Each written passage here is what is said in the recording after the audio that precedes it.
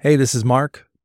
Before we get into this episode, I wanted to let you know that after a couple of years of thinking about it and wanting to do it, I'm in a place where I'm ready to expand my practice to support couples.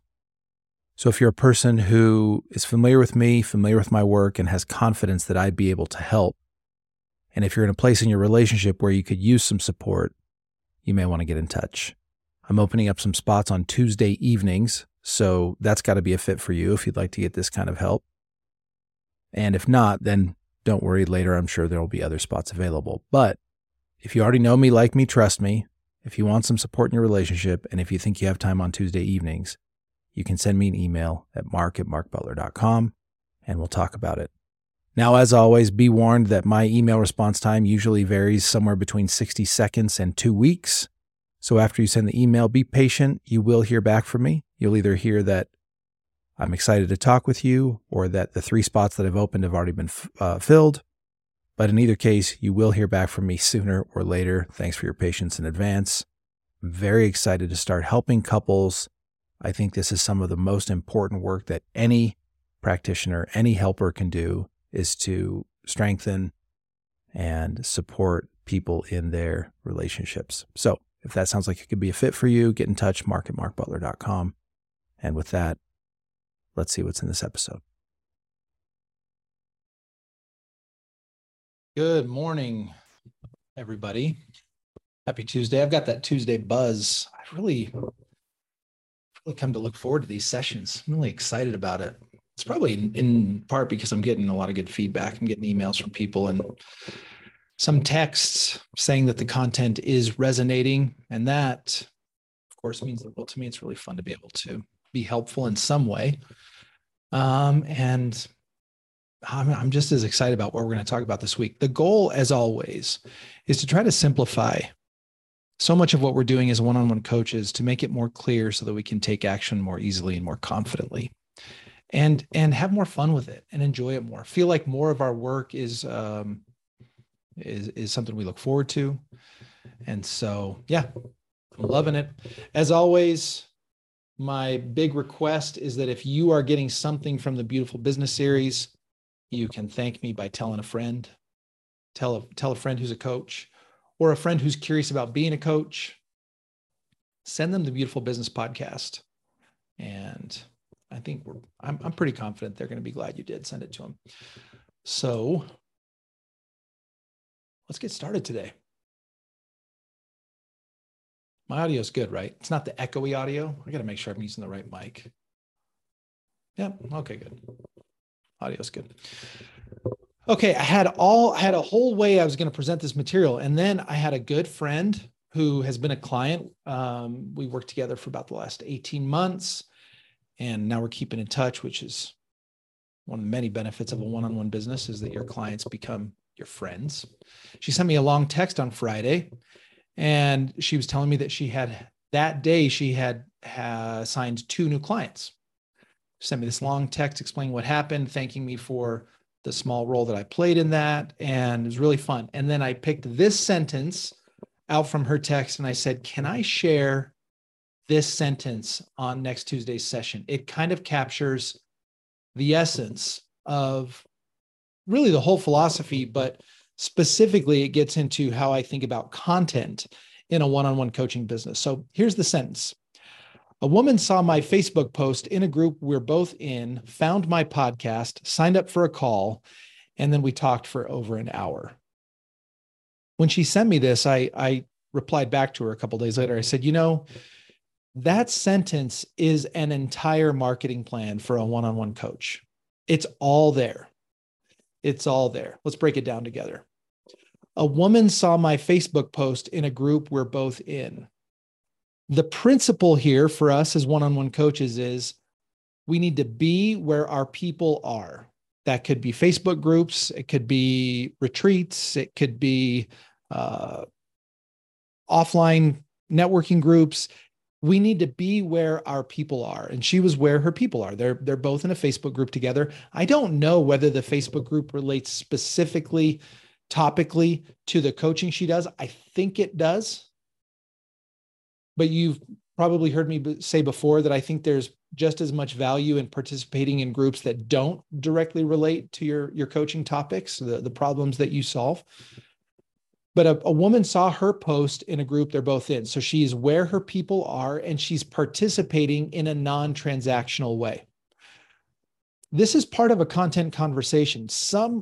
In fact, a lot of the content we create will be participatory content. It will be comments on other people's published work.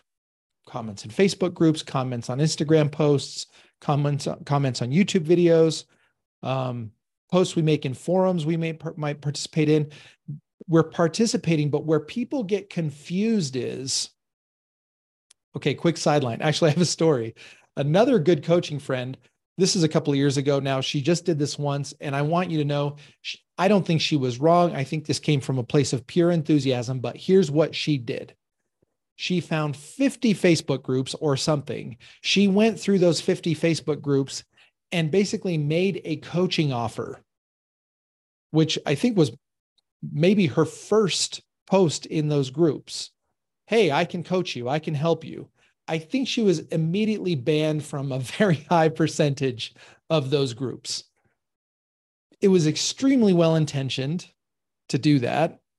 She wasn't trying to hurt anybody. She wasn't trying to, violate the spirit of the group. She wasn't trying to scam any. She only went in there wanting to help and knowing she could help.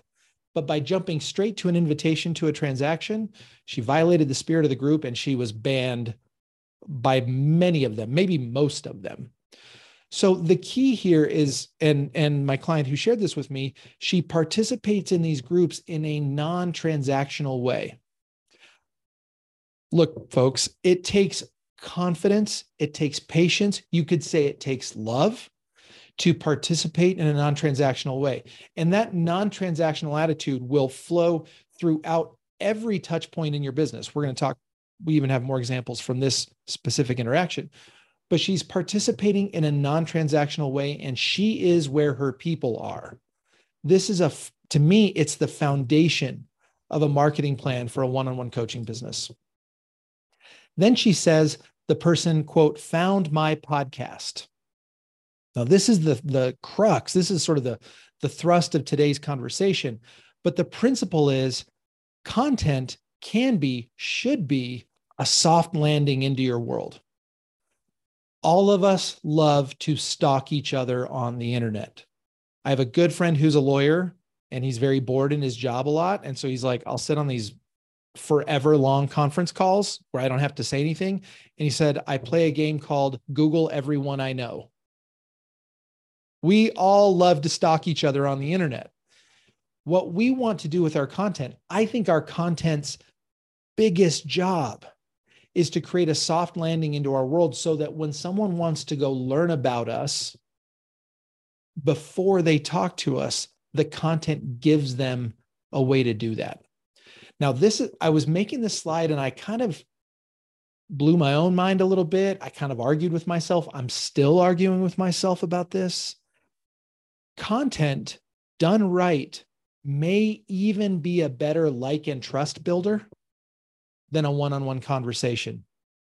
Oh man, see, even when I say it, I feel like this visceral thing inside just saying that, because one-on-one conversations are so important to me, so important to my view of the world, to my philosophy. But I have to admit that when a person can engage with you without being physically or virtually in your presence, they may feel an increased sense of safety and ease that allows them to engage with you, absorb you, like you, trust you in a way that absolutely does happen in one-on-one conversations.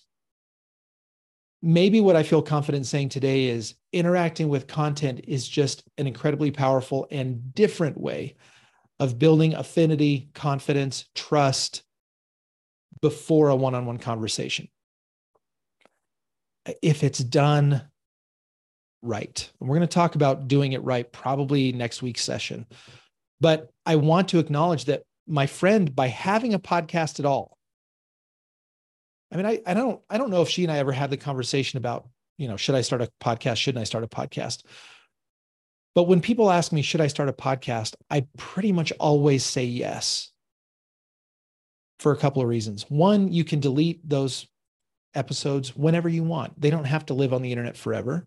Two, it will help you practice speaking, practice presenting ideas. And three, it will give people a soft landing into your world. It will let them get to know you so that as they're deciding whether they want to talk to you, they feel more confident doing that. It works the other way too, and I think in a good way. There's a coach that I've been aware of for a long time now, and I've thought about engaging with him. He charges more than any other coach that I've ever heard of, but I've thought about engaging with him. And then he wrote a book, and I read the book, and I really enjoyed the book and learned a lot from the book. And also in the course of reading that book, decided I don't think he's my coach. Now, some of you will hear that and say, well, I don't want anyone to realize, well, I don't think she's my coach. No, yes, you absolutely do want that. You want there to be a filtering mechanism that makes it so the people who come to work with you actually want to work with you. Content can make it so they're no longer dealing with an idealized version of you that they might have in their head. Content can actually help them know the truth of you so that when they come to that one-on-one conversation, they're much clearer on, I know who you actually are, and it is absolutely what I'm looking for in my guide, in my coach. So my friend, by having her podcast, and she doesn't have 1 million episodes, by the way. I don't know how many she has. I would guess fewer than 50. She gave that person who was investigating her an extremely soft landing into her world where a lot of trust and confidence was built that prepared her for a one-on-one conversation. So the next phase is this person signed up for a one-on-one call, and then we talked for over an hour. And the principle for me here is coaching sells coaching.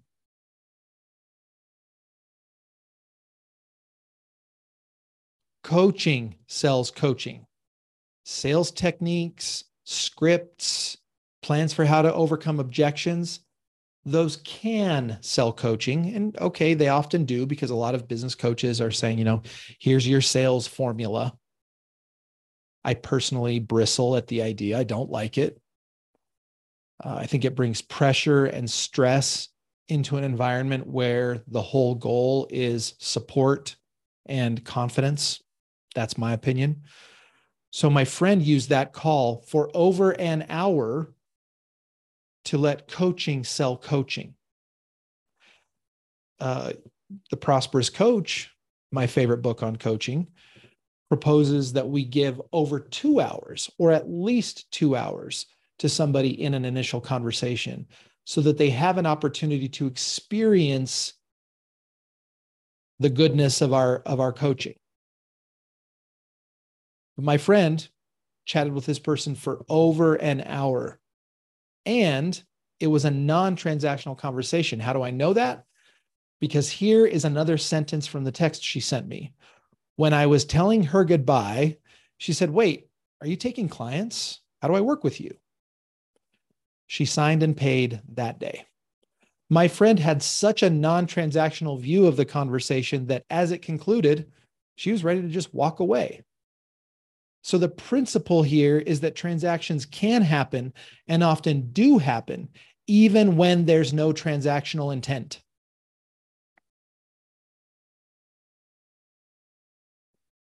I would guess that 90+% of the people who heard me say that want to argue it. You really want that not to be true. Here's why. The realization that transactions can and often do happen without any transactional intent opens the door to the idea that you don't have to try to control every situation you're in, every person you're interacting with. You don't have to try to steer them. You don't have to try to quote unquote coach them, which means push them into a transaction. You don't have to put conditions on that conversation. You don't have to say things. And by the way, this isn't the prosperous coach, and I completely disagree. You don't have to put them in a situation where you say, I can deal with yes and I can deal with no, but I can't deal with maybe. You don't have to create that kind of pressure. You don't have to violate the relationship, the trust in the relationship in that way to end up with coaching clients, paid coaching clients.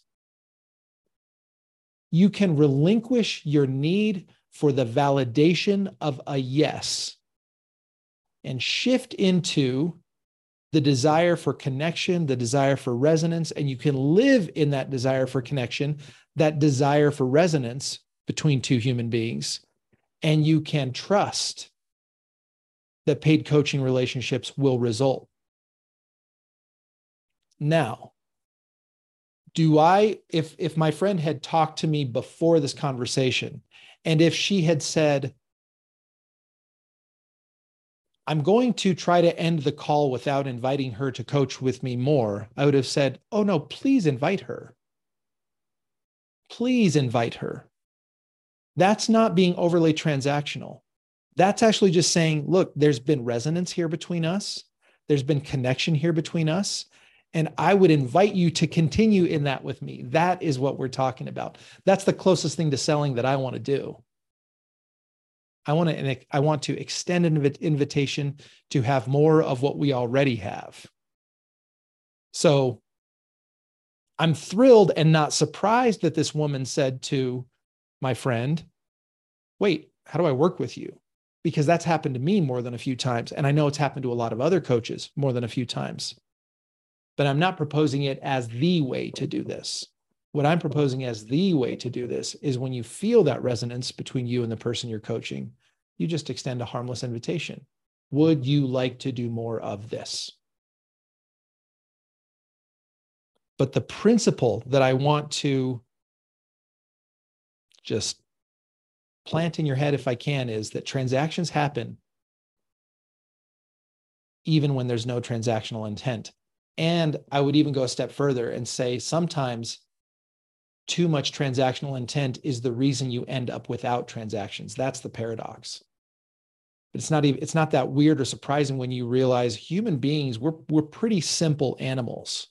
We're like lots of other animals in the animal kingdom, in the sense that when we feel instinctively that we're being pursued or chased, we feel a desire on a deep level to run away.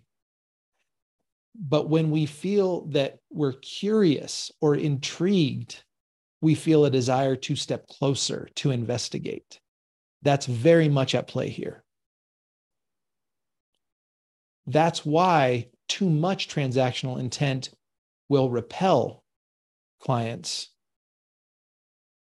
And a harmless invitation built on resonance and curiosity and hope will produce transactions.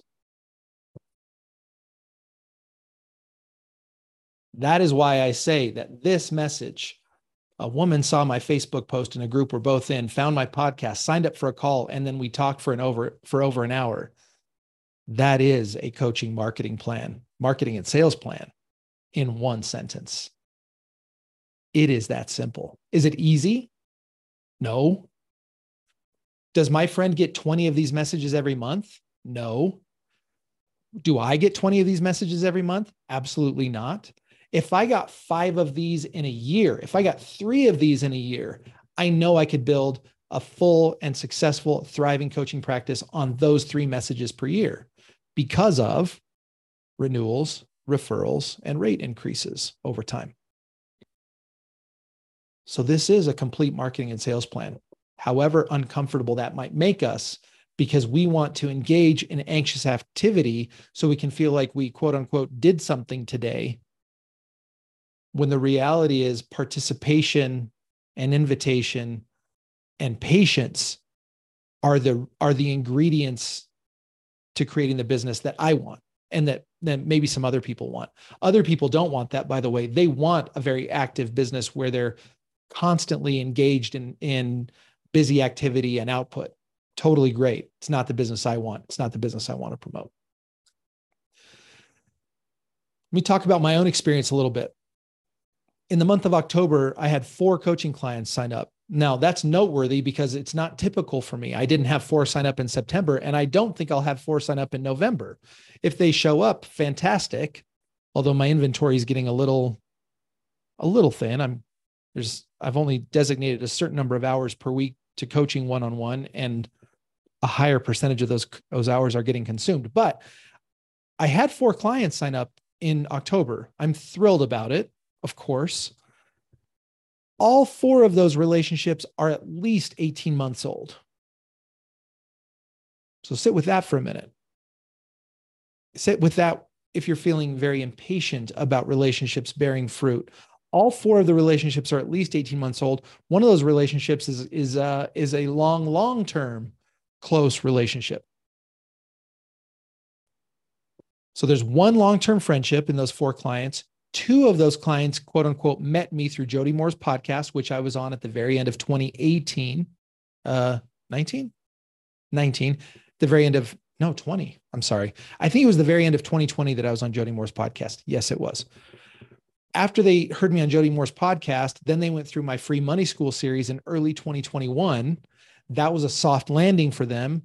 They built affinity. They built trust with me. And then one of those clients met me at a life coaching event back in 2019. So that's how the relationship kicked off in all 4 cases.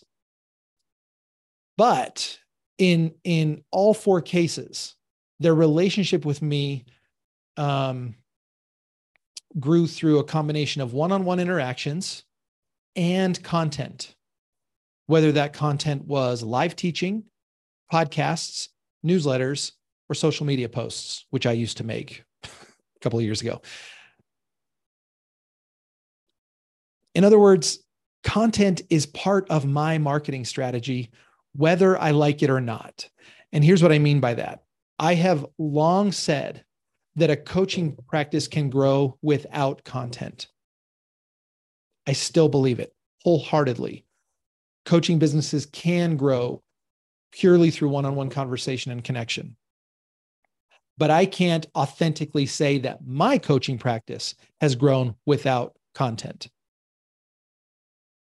I have created soft landings for people in the form of newsletters, live teaching, social media posts. And that content has allowed people to increase their affinity for me and my work before we talk to each other. So I can't deny that. And I don't think it'd be fair for me to pretend that I haven't benefited from that. And in next week's call, I want to give a whole session to what kind of content and how we approach the content that I think makes it an extremely soft landing for people and makes it so it actually does the job we want it to do in our businesses. But it is a powerful tool. I may have done this whole episode just to force myself to admit out loud that content creation done right is a powerful tool in growing a one-on-one coaching practice. Oh, we've got time. Great. I've got more to say. Here's what I think content does not do and what I think it does in a one-on-one coaching practice. I think it is usually understood by people who are starting on their journey to be the thing that, quote, gets me clients or builds my list or whatever. In other words, if we look at my original sort of business paradigm, which I call the revenue cycle, where we have marketing, which is where relationships are built, sales, which is where transactions happen, and fulfillment, which is where we deliver on the promises we made in the marketing and sales processes. I think most people think that content creation's job is to introduce new people to them. In other words, when I was sort of first interacting with coaches, blogging was still a thing more than it is now. And people were like, oh, I publish on my blog every day. And the expectation was, and people are going to read my blog posts and join my email list and then hire me to be their coach. But blog posts don't do that mostly, nor do newsletters, nor do podcast episodes. Now, in some cases, talk about it in a minute, they can do that. But the job of content is actually to build, like, and trust, not to introduce new people to you. This is the basic misunderstanding. This is why I've interacted with so many coaches who tell me, I don't know what the problem is. I've been sending my newsletter every week for 2 years. I've been publishing a podcast episode every week for 2 years. I post on social media every day. Social media is kind of a different case. Don't let me forget that I want to talk about that. But what they're doing is they're creating like and trust material, but they don't have anybody to read it or to listen to it. So it's kind of like building a billboard in the desert. There's nobody there to see the billboard, so it doesn't matter what it says. Another metaphor would be they're speaking to an empty auditorium. It doesn't matter how good the talk is. It doesn't matter how good the content is. If you're in an empty auditorium on the stage, yelling more loudly or giving more talks from that stage in that empty auditorium is not going to fill the auditorium. You have to fill the auditorium with other activities. And then you can give your talk from the stage. And then that talk will build like and trust with the people who are listening. But in a one-on-one coaching business, I don't think an auditorium is even the right metaphor. I think it's more like a book. If you could write the perfect book, and it's funny because it's metaphorically true, but also literally true, a book can be a great tool for this. If you could write the perfect book that would introduce you and your experience and your love and the way you address certain problems and how you help your clients feel safe and successful and how you support them, if you could create that book and then put it in the hand of 10 people who were perfectly suited for your work, that would build the like and the trust such that some percentage of those 10 would end up hiring you. And in a one-on-one coaching business, it ends up being our job to participate in the world in a way that metaphorically and maybe literally puts our book in the hands of some number of people per year. It just happens to be a lot fewer people than you think. If you're going to be in a teaching and training business, you've got to get that book into the hands of thousands. If you're going to be in a one-on-one coaching business, you've got to get that book into the hands of maybe, 10 to 50 people per year. And when my friend says, a woman saw my Facebook post, that Facebook post was her putting her book in the hand of that person and giving that person an opportunity to say, this is intriguing. And then the next chapter of the book, metaphorically, was the podcast. And then she was able to consume more of my friend's philosophy and her way of being. And the conversion rate there was extremely high in terms of number of people who got the book in their hand and ended up hiring my friend for coaching. The conversion rate was high. And that's how it is in a one-on-one coaching business. If I only need to introduce myself and my work to somewhere between 10 and 50 people per year, then a relatively high percentage of those people will consume that information, feel that trust, and want to escalate the relationship. Which is why we're going to spend a whole session next week on what does that content need to look like? How does it do its job of facilitating a desire to, escalate the relationship? So the job of content is like and trust. The job of content is like and trust. It is not advertising in the sense that it's going to fill the auditorium for us, right? Now, the exception is if the content is compelling enough to the person you've given it to, they will share it. There's a reason that at the beginning and end of every episode and in the emails I send you all, I say, hey, if this information is impacting you, please share it with one person. I'm trying to get you to take the book and pass it along, the metaphorical book. I'm trying to ask you, hey, if this has moved you, will you give it to someone else?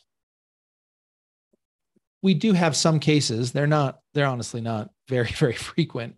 Like there's not a lot of these cases, but we do have cases where someone starts a podcast, and because of timing and because of market dynamics and because of the person's particular ability in that format, that they end up only really having to publish that podcast episode every week, and it does grow itself. Those cases are so rare that they become the exception that prove the rule. It's not a marketing plan. It's not a marketing plan to just be quote unquote consistent. This is where I want to talk about the cult of consistency and just touch on the idea of B- work or of publishing content that's just good enough, although we'll dig more into that next week. The cult of consistency says if you just publish enough, people will come. But when you actually think about it, there's no reason for that to be true. Because again, if it's a billboard in a desert, it does not matter how often you change the message on your billboard. No one is seeing it. It doesn't matter how many billboards you build out there. No one is seeing them. So I really feel for people who say, well, I've been publishing my podcast every week for 2 years, or I've been sending my newsletter every week for 2 years. Right. You just built more billboards in the desert unless you went out and participated. You went to where your people are. You added value with no transactional intent. You built relationships. You sought resonance with individuals and groups. Then there were people who could read your billboard, read your book, whichever metaphor you like.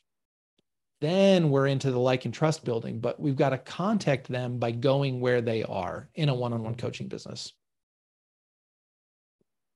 Some would argue that, yeah, what you can do is you can advertise. You can create advertising campaigns that take the place of participation. Well, I don't want to go make posts in Facebook groups because, by the way, I'm raising my hand. I don't want to go make posts in Facebook groups. I'm going to substitute Facebook ad campaigns for that participation. So instead of going and meeting people in person, I'm just going to figure out Facebook ads. In fact, I have clients who they sell programs that tell coaches just get good at these funnels. I just don't believe in it. I don't believe in it philosophically, and I don't believe in it practically. There's so many variables in an advertising campaign that make it really hard to figure out. Have I come across coaches who say, well, I don't know, I set up my ad a couple of years ago and that same ad's been running and it just keeps bringing me people. Does it happen? Yes, it does happen. How many times have I come across people who've had that experience? I can think of 2, and I have had hundreds of these conversations over the years. So if you pull that off, you will be the extremely rare exception. And the problem, in my opinion, the biggest problem with using advertising to grow a coaching practice or to try to start relationships is, number one, the people who sign up for your consultations, quote unquote, through a Facebook campaign will no-show for those consultations at a terrifying rate, like 80+%. So you'll spend a bunch of your week showing up to no-show consultations. The people who do show up for the consultations will have not had enough time or a soft enough landing that the confidence will be there so that at the end of that conversation, when you invite them to continue, they'll be ready to say yes. Sometimes they will say yes. And most times they will say no because the landing wasn't soft enough. The time wasn't long enough. The relationship isn't strong enough. So if you want to do advertising, by all means, come back and be the person that says, Mark, you were wrong.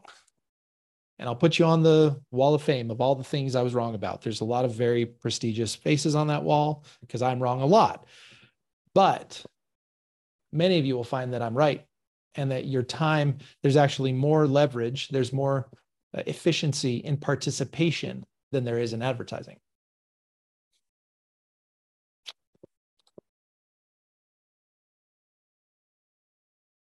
Let me just go through my notes here. Okay, I already mentioned that. This is the unanticipated, uncelebrated benefit of content creation. In 2021, early 2021, I joined a coaching program with a guy named Philip Morgan. I cannot recommend him highly enough.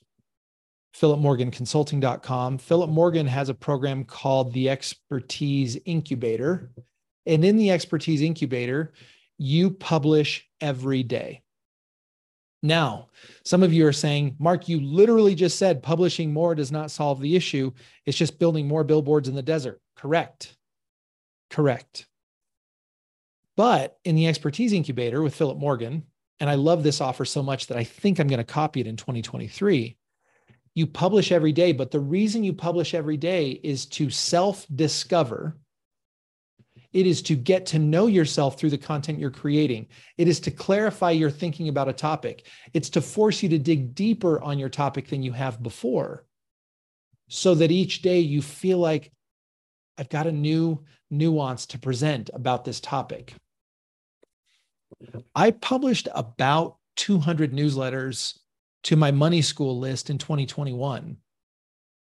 And I can tell you, I knew myself so much better at the end of 2021 than I did at the beginning of 2021. I knew what I care about. I knew why my opinions are my opinions. I could support my opinions. I can argue them. And yeah, for the audience that was there, the like and trust was significant at the end of 2021. One of the coaching clients who signed with me in October has been on that list, was on that list the whole time. And yeah, by the time he and I were actually talking about the possibility of coaching together, he said, and I, of course, find this so flattering. He's like, I'm going to admit that I have a little bit of a man crush on you. And I said, you know what? I've been in that same position dozens of times where I interact with someone's content and I fall in love with them in a way. But the real benefit, the uncelebrated benefit of me publishing those 200 newsletters was how much it introduced me to me and clarified my own thinking. And that's where it was located in my mind. So if you do go build 200 billboards in the desert, it may be a worthwhile activity if in the process you're getting to know yourself much more deeply and know your values, know your opinions, know your topic. It can be worthwhile. If those 200 billboards are like pithy quotes about self-care, sorry, I don't know where that came. They are 100% a waste. I'm sorry. Some of you may feel made fun of right now. I apologize. I've done it all too. Just stop it. Just stop it. Today, stop it. It is a waste of your time. Content creation invites you to dig deeper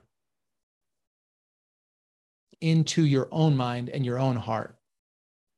Now, if you combine that digging with sharing and participation in communities where your people are hanging out, now we're taking that billboard we built in the desert, we're turning it into like a little sign, and we're walking around inside of a community with it. And then it's got a chance to actually make a difference. But the foundation is, am I using content to self-discover and to learn?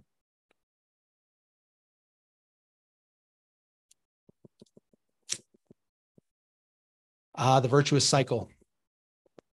Content creation and one-on-one coaching should create a virtuous cycle in our business that looks something like learning and sharing. So when I'm studying and I'm creating content, if it's doing its job in my own brain and in my own heart, then in my one-on-one coaching sessions, that's going to come out. Not necessarily in a formal teaching way, but maybe just in my way of being with that client. And the client's going to let me know what's resonating. And she's going to say, oh, so for example, I have a coaching call tomorrow, I think, with one of my regular clients. And we were texting each other about rescheduling. And she said, I'm excited to talk more about gardening, the principle that I introduced last week. So now what I introduced in this setting makes its way into the one-on-one coaching. We're going to talk about it. It's going to clarify and enrich the idea even more, which is going to make its way back into my teaching. And now hopefully I've kicked off a virtuous cycle where the content is becoming more and more useful. which in turn is giving me better and better feedback, which is making it more and more useful. And these things cycle upwards to the point where people are telling us, how did you come up with this? And you'll say, I've just kind of been working on this idea for years. I work on it with my clients. I work on it in my writing and my speaking. They kind of cycle back on each other. And over time, I end up with these ideas that are deeply resonant for me, deeply resonant for the client, deeply resonant for the people who are engaging with whatever content I'm choosing to publish in the world. And that is today's session on the role of content in a one-on-one coaching business. And next week, I will share my opinions, whatever they're worth, about how you create that content. But with that, let's go to some chat, some dialogue. I've been ignoring my chat window. Let me stop sharing my screen. Let's see what's in my chat window. Someone asks, who's the Prosperous Coach written by? It's written by Rich Litvin, Litvin, and Steve Chandler. Love that book. Oh, somebody else answered. Well, now it's on the audio too. Thanks, Jill. Oh, now you're in the chat. You're introducing yourself, so maybe I can use your name now. Tina says, that day I had another conversation with a woman that lasted over 2 hours, and I was saying goodbye. And she also said, are you accepting new clients? And she also signed up with me. Oh, I love these stories. I love them so much. And in this case, I'm so happy because you're my friend and I know how much you care about your clients. And it's just so fun to hear these things. I think I plan to do a weekly newsletter for coaches, the Tuesday thing. And last night I was thinking, oh, the Tuesday thing should just be stories of sort of how I met my client, meaning your stories that you might be willing to share, that all of you have about the journey that a client has, because I think the more of those stories we can share, the more confident we will all be in participation and non-transactional conversations. Who has questions? Oh, I got hands up. How does this work? Oh, somebody says I'd come. Oh, thank you. Somebody says you said you'd come back to talking about social media. Social media is algorithmic content. Where there is an algorithm, you can win the algorithm, and just publishing alone can bring you people. So it sort of breaks my rule about, hey, just publishing isn't necessarily going to bring you people. In an algorithmic environment like Google search engine optimization, social media like Instagram, Facebook, TikTok, I guess. I'm that old now. I have no idea about TikTok. If you're publishing the right way, the right frequency, the algorithm can deliver new people to you. So that's where social media can differ.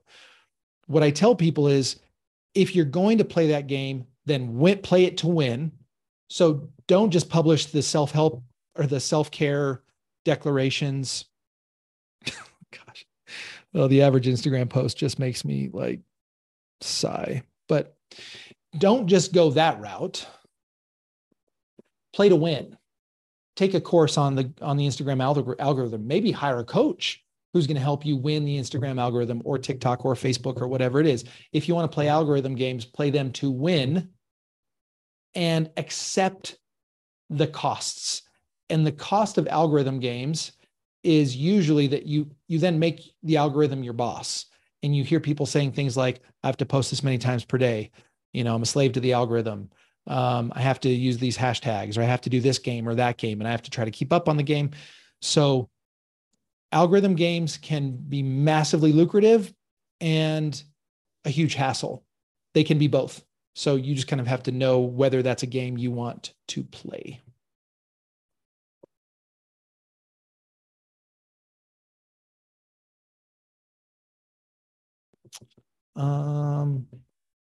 Yo, your hand is up. Can I chat with you?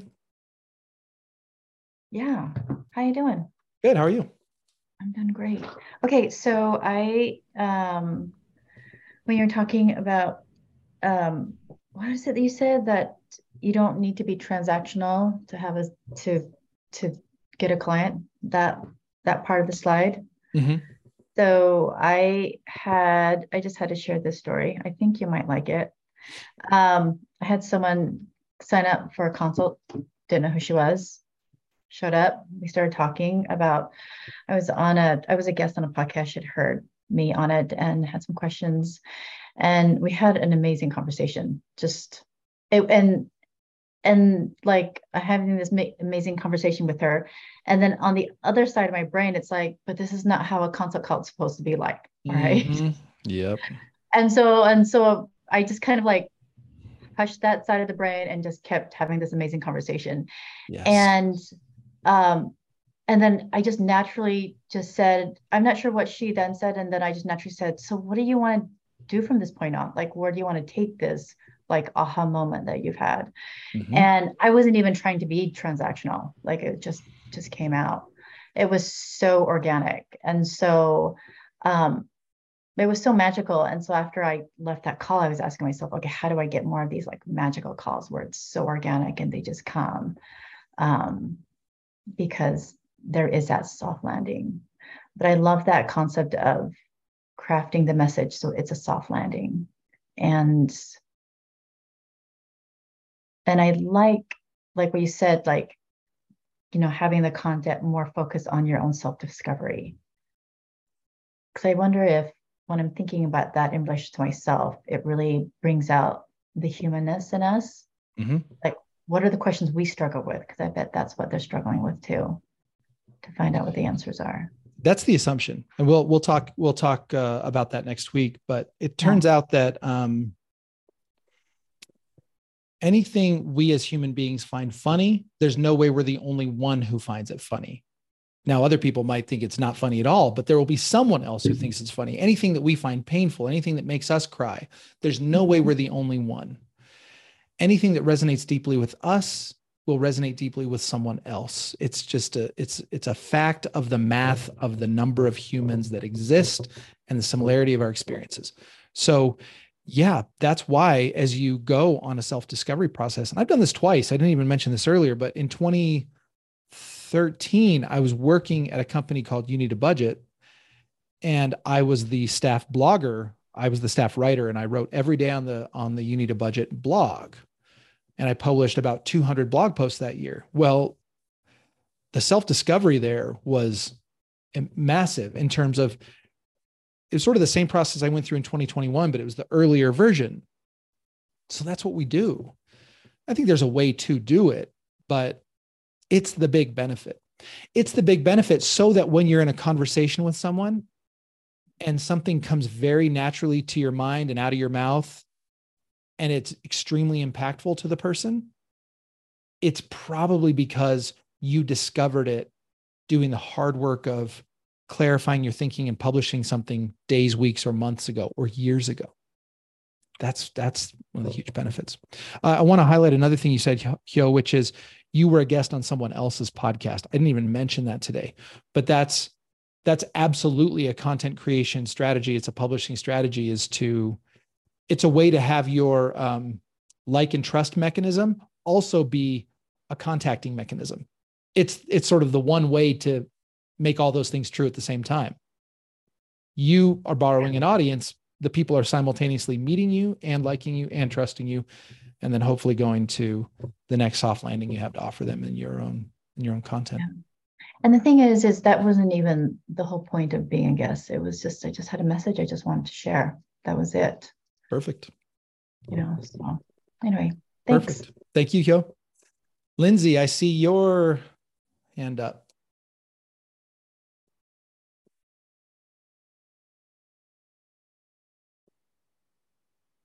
Maybe you stepped away. There you are.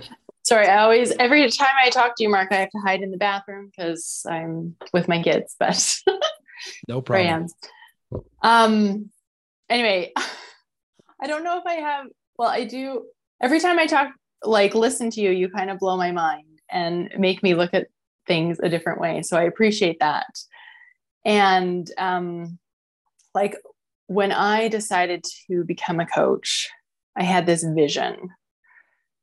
And I had this vision of creating like this membership. Mm-hmm. And I don't know if I really knew what that meant and what it would look like, but I don't know. I guess listening to you talk about like the one-on-one coaching and how that can be beautiful, it's made me just step back and look, like, is that still what I want? Right? Because there are probably things about it that are going to be not fun or, you know, and so I guess I'm just like, I don't know, trying to just make sure that this vision that I had for myself as a coach is like really what I want. And look, I mean, yeah, I appreciate that perspective because, well, first of all, maybe you, like many other people that I interact with, maybe your first thought goes to membership because membership is what has been modeled for you and very successfully. And there's nothing wrong with that. We all follow our models. So that's not weird. You're clarifying that vision maybe as you realize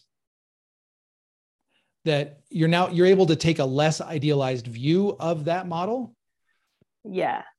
That doesn't mean you shouldn't do it.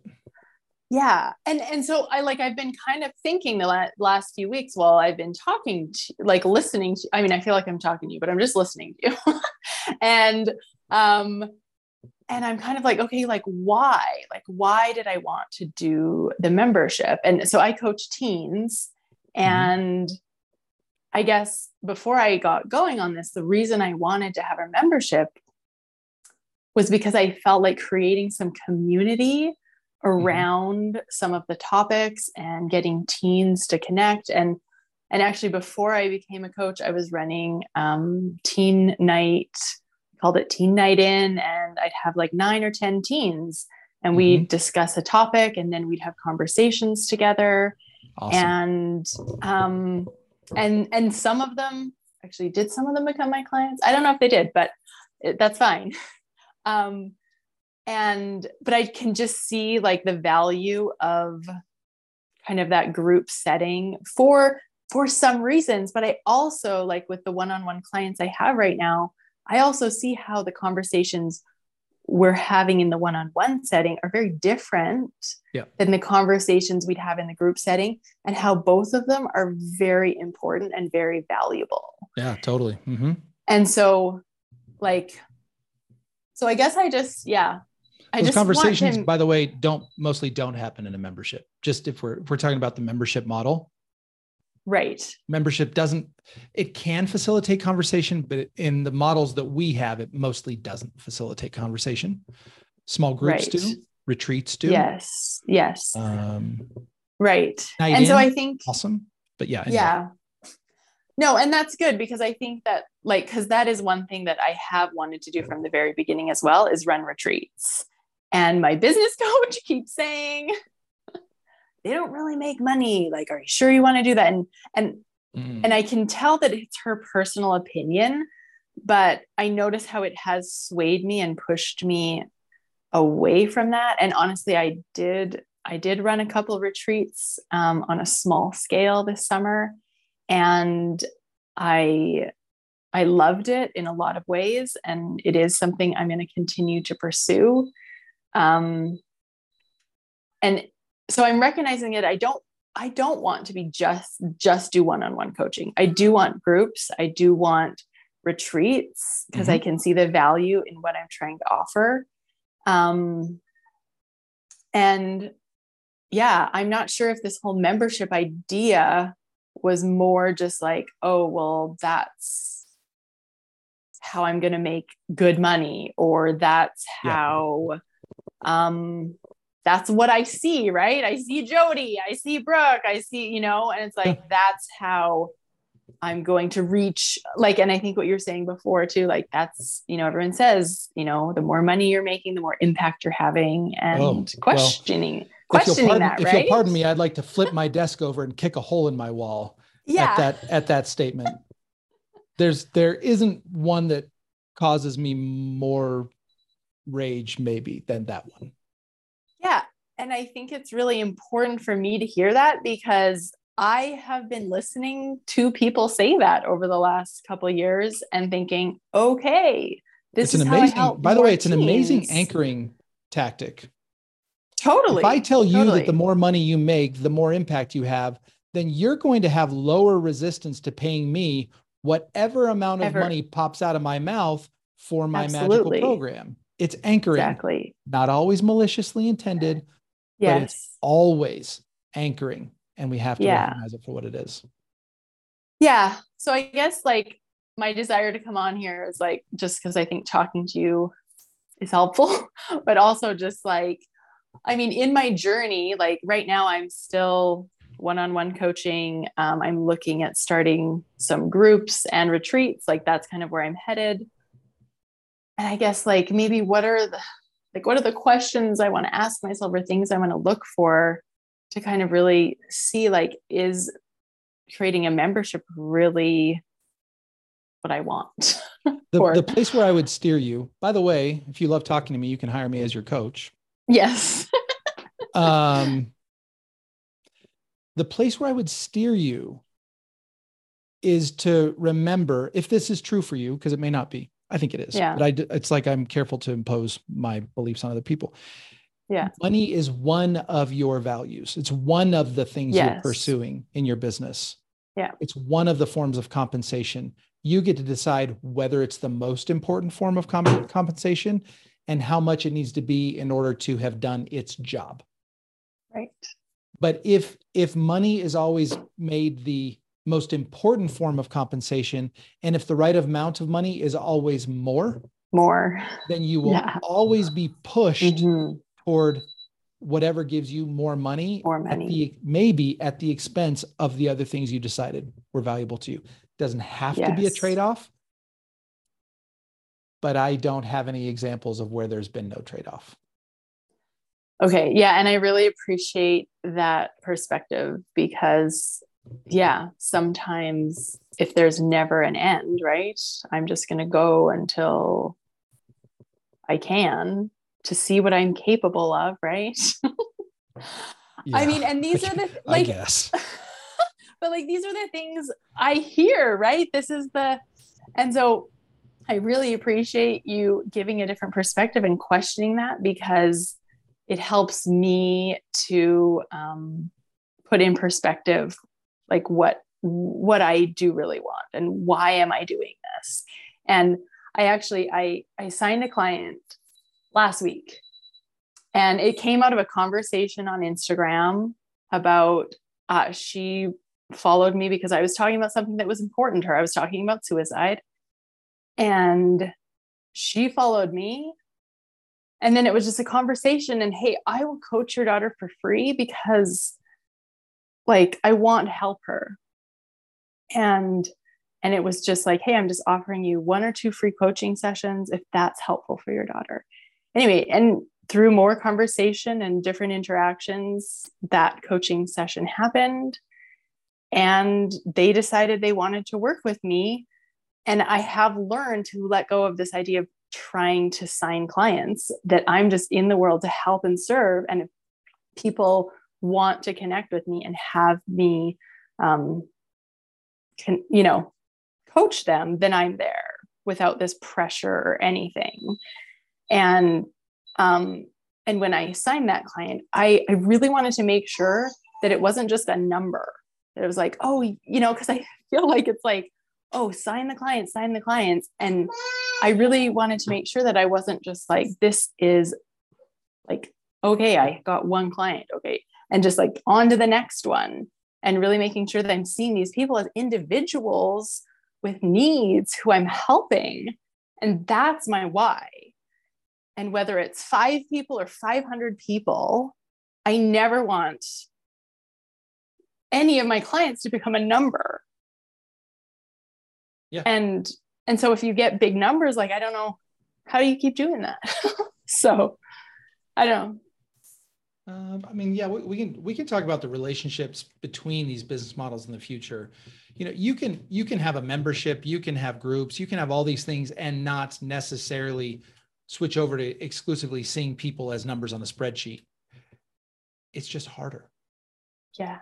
There's more work involved in maintaining a personal intent, and as the numbers grow, because the natural state of these other business models is to optimize for bigger and bigger numbers on spreadsheets. Yes.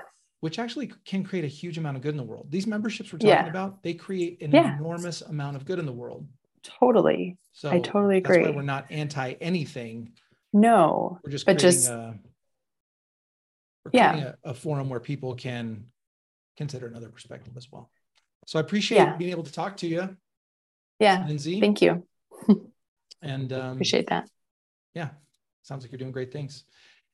Anybody else I could chat with before we conclude today? Mark, can I say something real quick? Yeah, please, Emily. This is Emily Wardrop. So I came in late, but I just want to say that, first of all, I was just talking to Amanda Louder, and she's mad that she didn't know about this, Mark. And she's like, why am I not on his email list? Why do I not know about anything? She absolutely doesn't know about it. Why is he so terrible at marketing? I'm like, because we're doing the marketing for him. It's all word of mouth. That's his whole so true, though. thesis. I'm the worst at it. Oh, well. And yeah, just because I just heard it straight from the horse's mouth. Amanda's talking about how hard memberships are. So hard. Don't do it. Stick with one-on-one. So that's look, it's just a numbers game. It's such a numbers game. And okay, this will be, I mean, it's not totally related, but this will be like, I'll just stick this thought in about memberships. Memberships are not particularly hard when your audience gets to a certain size and your ability to grow that audience gets to a certain level. But memberships are all about, they're a war of attrition. So every member that you get, they're expiring as soon as they join your membership. They may expire after 3 months, after 5 months, after 7 months. But memberships are, not only are they not quote unquote residual income, they are the opposite. Memberships are the most active income. It is the most active business model that exists in our world, which is counterintuitive. It's not how they're perceived. Memberships are more of a treadmill than really any other business we have, because one-on-one coaching is it's a treadmill. Like I set a certain amount of inventory in my week for one-on-one calls. That inventory gets consumed. Hopefully I sell all my inventory, and then those clients conclude, and some of them renew and some of them don't. And then I sign a new client. So in that sense, I'm on the same treadmill. It's hours for dollars. People think memberships are not hours for dollars when they absolutely are. Because it's always, what's the next campaign? How do I get my next 1,000 members? And the thing is, at the price points at which memberships are typically sold, which is in the like $49 to $99 range, usually, with exceptions like Self-Coaching Scholars at $297. You have to have so many members to reach an interesting income level that it kind of becomes all consuming. I have yet to come across a more mellow, passive membership, because they just don't really seem to, the math just doesn't seem to work that way. So for any given income level, my feeling at this point is, I'm like Lindsay, who I was talking to before. I think I'll always have multiple business models. But when it comes to thinking about my coaching, I'll be very clear about this number of sessions per week, sell out those sessions. As those sessions continue to sell out, maybe charge a little more for them and scale through price. And then go that way. And I can go that way into my 70s, 80s, or 90s. As my business is currently set up, Wednesday at 4 o'clock for me is what Friday at 5 o'clock is for most people. And you know what? That's pretty fantastic. That's not true for most.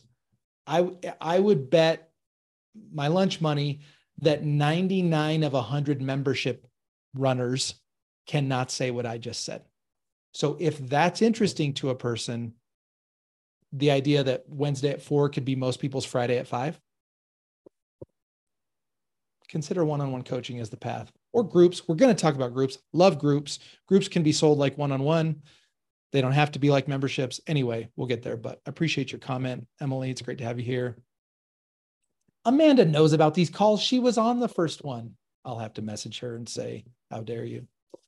Folks, have a great week. It's so fun to chat with you on Tuesdays. We're going to do this for, I don't know, a few more Tuesdays, and then we'll stop for a while. But, somebody says next week we'll be diving into different types of effective soft landings. Oh, I loved how you said that. Yeah. I want to talk about what content becomes the softest landing for the people who you hope to resonate with. Have an amazing week, and please tell a friend about this. And I really do want to be your coach. I don't have a lot of inventory left, but I do have some inventory left. So this isn't some sort of like false scarcity, join now or it's never going to happen. No, there's some inventory there, but it's getting tighter than I thought it would. So anyway, see you guys. Talk to you next week.